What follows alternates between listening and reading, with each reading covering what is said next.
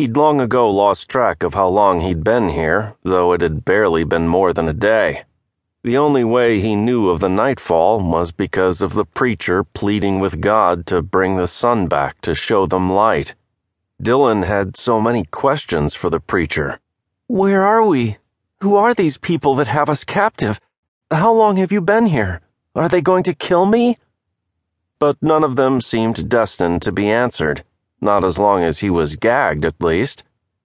The door to the barn busted open, and Dylan jumped, causing the shackles to pull against his wrists. He cried out through the gag. "Lord, please protect these children," the preacher said.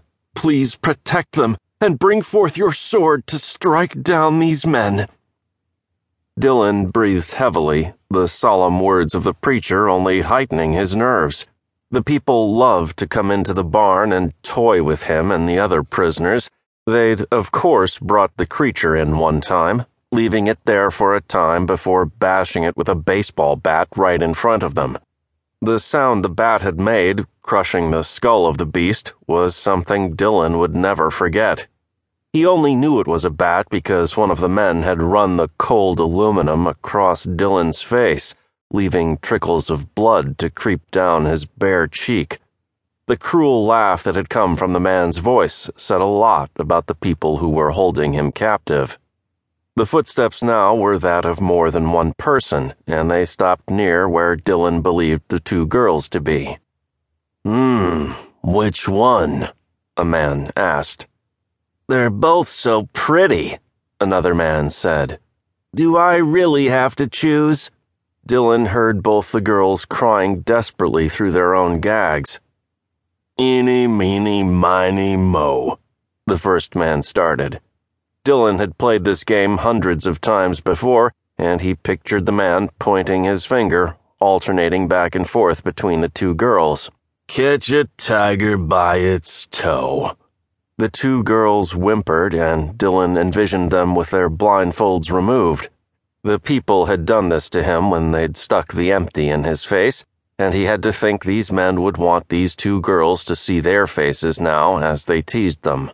"My mother told me to pick the very best one, and that is you."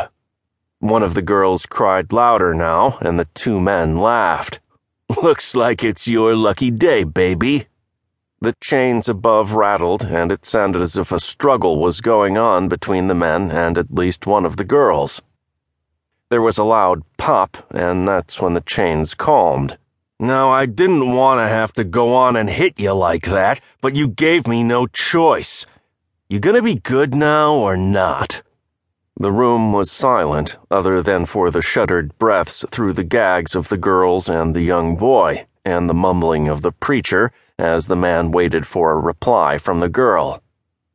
"Good," the same man said. Dylan heard the girl being pulled out of the barn. The other girl, the still restrained one, started to wail again. The door to the barn creaked and slammed shut. Now the girl next to him tried to scream, the volume muffled by the gag, and the preacher went on. "Show us the light, Lord. Praise these children and save them from these evil doers."